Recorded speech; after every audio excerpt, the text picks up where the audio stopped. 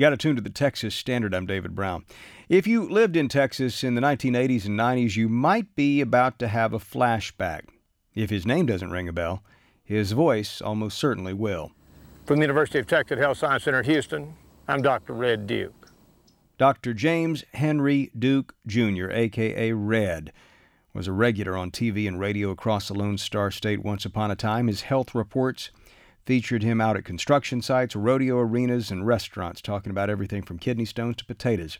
He was also a surgeon. He was an Eagle Scout, an ordained minister, a conservationist, a pioneer, and many people consider him to have been a visionary in the medical field. A new book explores all these different angles of Duke.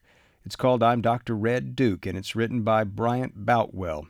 Bryant, thanks so much for taking a few minutes out to talk with us on the Texas Standard. My pleasure. So, what was your first encounter with Dr. Duke? Do you remember his health reports firsthand? Well, my doctorate is actually in public health, and that's how I met Red. He was a trauma surgeon at the Herman Hospital and the UT Medical School, and I was working over at MD Anderson, but in the early days, in the 70s, helicopters kept buzzing over, so I kept wondering what's going on. They said there's this new doctor over there at Herman and UT that started this program called LifeFlight, and by 1993 I joined the medical school. I became an associate dean, and so Red was frequently in my office to give me updates and stir up a little trouble and give me ideas of things we ought to be doing. He was a character, wasn't he? I mean, his personality was a big part of his appeal.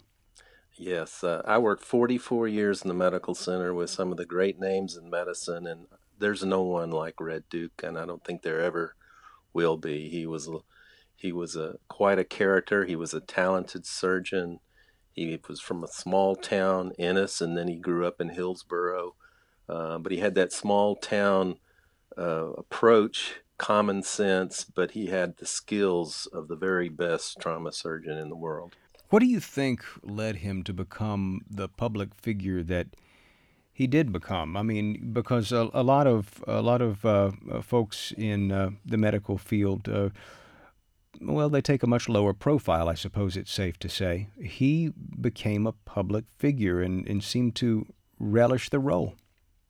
He did. Well, he grew up in Hillsboro. One of his friends down the road in Abbott was Willie Nelson. If you look at pictures of Red, even throughout his childhood, he's a character. He's always doing something in the photo to get attention. Ham it up a little bit. He was a natural ham, and not only was he a good surgeon, but he was such an interesting character that UT said maybe he's the guy we ought to put on TV for some health reports to try to educate the public. And Red was very committed to prevention and teaching the public about prevention. You know, I've never heard Oslerian medicine defined very well, but when I think of it casually, I suppose I think of it as sort of that bedside manner logarithmically multiplied. There's that Oslerian medicine is about the attention and care given to those who are suffering. Was that part of the attraction for you in writing about this? Yeah, Red was a special guy, and he always put his patients first. And Sir William Osler, he died 100 years ago, 1919, so 99 years ago. But he was a role model for professionalism, for caring for the patient. He used to say, we're treating a person, not a disease. He always put the person first. So, you know, knowing someone like Red Duke, who never slept, he basically lived in the hospital day and night. His whole life was about helping others and being kind of a professional role model on many levels. Could you tell me a little bit about those boot prints in the trauma rooms over at Texas Medical Center? Yes, the Herman Hospital, after Red died, they dedicated their entire trauma operation, because Red really started it back in the 70s, and it's now the Red Duke Trauma Institute. And the fitting thing to do was to put Red boot prints in every trauma bay there. And it's one of the busiest trauma facilities in the country.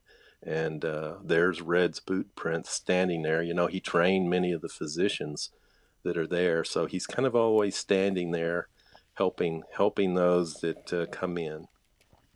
In many ways, this is a story about the future of healthcare and its past. And it's also about a unique Texan and a unique doctor as well.